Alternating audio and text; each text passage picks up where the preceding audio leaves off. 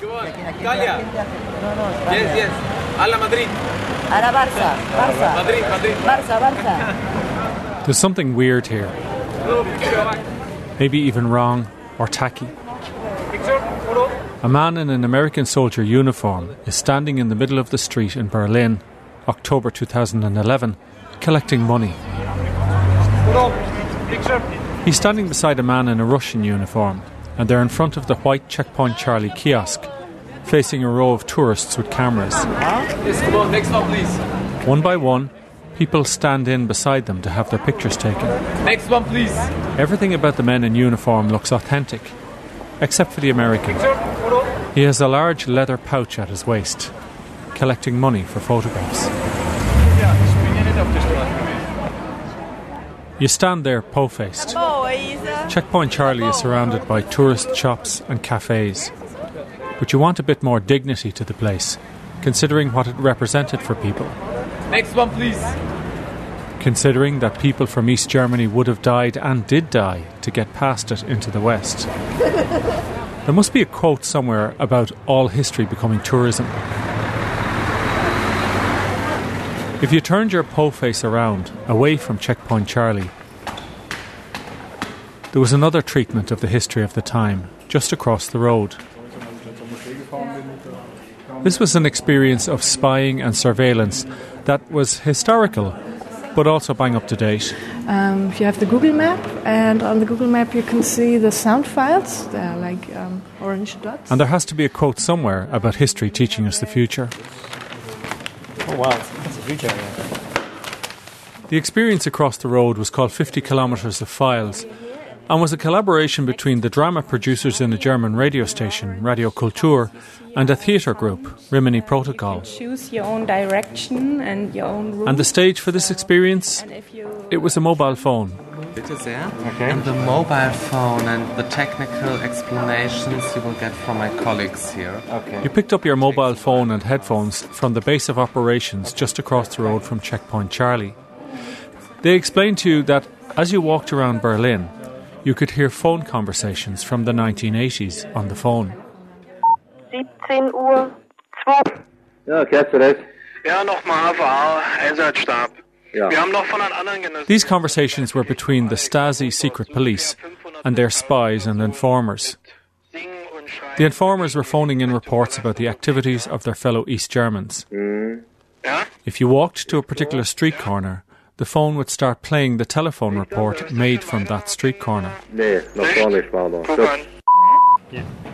And the Red Cross is your own position. There was another element to this project that was revealed later, which gave it added You impact. see here the sound bubbles, and they are in front of the house. Telefonzentrale des zentralen Operativstabs des Ministeriums. Oh, now I'm getting the telephone cell of the Tom Morton did the tour. central station of the Stasi. He's an Australian radio journalist who reported from Germany in the 1980s. Von Westberliner Seite ein Ballon eingeflogen sein soll. In 1000 Meter Höhe.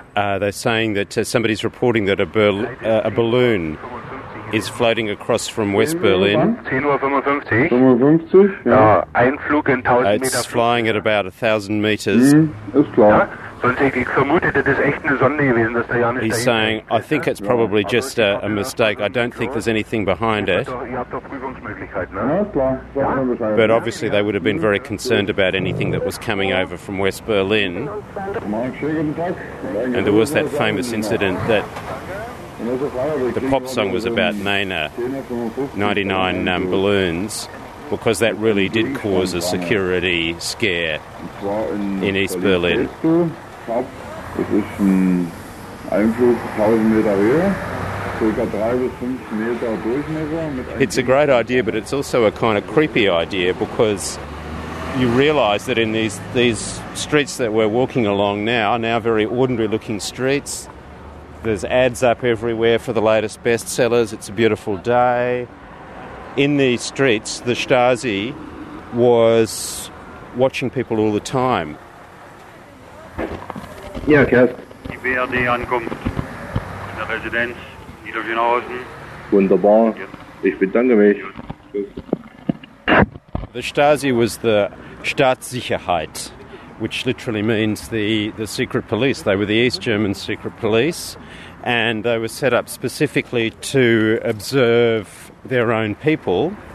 21, und 21, 28, Ankunft Präsident, Niederschönhausen. Wunderbar. Alles klar? Alles klar. Jawohl. Danke mich. Mach's gut. Tschüss. What they did over many years was to set up a system of so-called informal cooperators who, in a lot of cases, were actually informing on their close friends, their husbands or wives, their children, their parents, as well as colleagues at work. Ja, Kerst. Also Kerst. Ja. Der BRD-Mann Herr Rau Ja. ist eben abgefahren zum Palasthotel. Oh. It was a whole system that was built on distrust. The state distrusted its own citizens, and it built up this system under which nobody trusted anybody. You know, in many ways, that's one of the tragedies of the East German system. 21:40 Uhr? Jawohl. Von wo? Von der Residenz zum Palasthotel. Das soll ja möglich sein,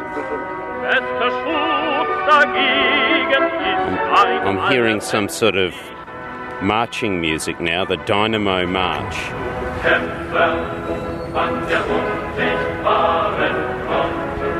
Are you fighters on the invisible front?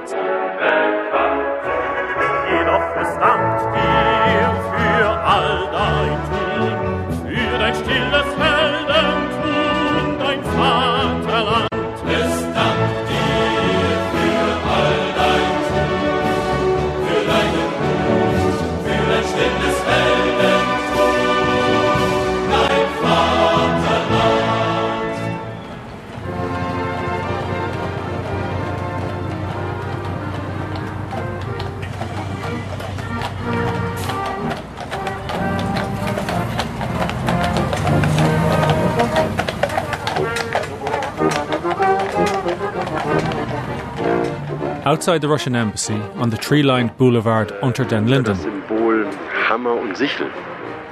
the phone is playing audio from an archivist. Von dort aus gab es früher einmal Spionage. Und ein Spionagefall war für das Ministerium für Staatssicherheit von besonderer Bedeutung. The story that we're hearing is about a young woman who was a spy for Soviet intelligence during the Nazi period. She worked in the German Foreign Ministry, and she used to bring over information and documents from the German Foreign Ministry. But of course, as he said, she couldn't just walk into the Soviet embassy.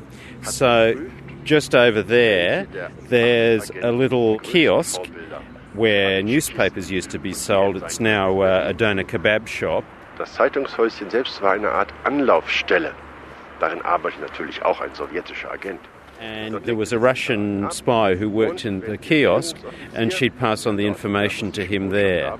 She became a hero for East German spies and for the Stasi because she was caught and executed in 1942 by the Nazis. Musste sie mit ihrem Leben bezahlen. Sie wurde hingerichtet in Plötzen. 100 Kilometer, wir haben zur Einreise auf der Friedrich-Zimmer-Straße den Botschafter Großbritanniens in der BRD. So, die Einreise war 17:16. The Stasi and their informers sound slow and plodding. Ehefrau und einem Fahrer. But if you're one of two middle-aged men trying to follow a tiny map on a mobile phone and getting lost, We didn't go the wrong way, did we? well, you tend not to be so judgmental about their intellect. Maybe we have. I think if you and I had been Stasi operatives trying to keep people under observation, we would have got the sack pretty quickly. They are in Leipziger Straße, which was wrong direction, I guess. We're not the only ones who know that we're lost. Then passing Mohrenstraße, Not only are we listening in on surveillance, Wilhelmstraße until but we're also under surveillance ourselves. Brandenburger Tor. The mobile phone we're carrying is being tracked on a screen back at the base by members of the theatre And group. turning direction, going Wilhelmstraße. And just to remind you that you're being watched, they send texts to the phone. Oh, here we go. I'm getting a message here. It says, back to the Friedrichstraße, quickly. Stop. To make them know where that we know where they are. Well, to get a feeling how it might have felt to be observed by Stasi, for example. Imagine how much fun these guys would have had with something like Google Maps. The Stasi with Google Maps, yes. That's a terrifying thought. The 50 Kilometres of Files project in Berlin, run by German station Radio Kultur and the theatre group Rimini Protokoll. There's a link to the project on our website. Go to rte.ie/doc-on-one and click on the tab marked Curious Ear. Und zwar eine Festnahme vom Brandenburger Tor einer Westberlinerin. Und zwar 13 Uhr wurde unter Linden vor dem Brandenburger Okay, so Tor. this is a very, very interesting story. It's actually about a West German woman called Katharina. Katharina mit Theodor Heinrich. She got a one-day visa to come across to East Berlin. Wohnhaft West-Berlin. And she came across with a piece of blue carpet. Ja, ist 10 Uhr über Güstbahnhof eingereist. She put the piece of blue carpet down and stood on it and started reading a poem. Schild über sich gehalten, fliegender Teppich. The poem was all about how the blue carpet was a sort of symbol of freedom. If you could get onto this flying carpet, then you could fly above the wall and everyone would be free. Alles klar. Gut, danke dir. Tschüss. The officer who was interrogating her just realised that she was pretty naive, and eventually he let her go.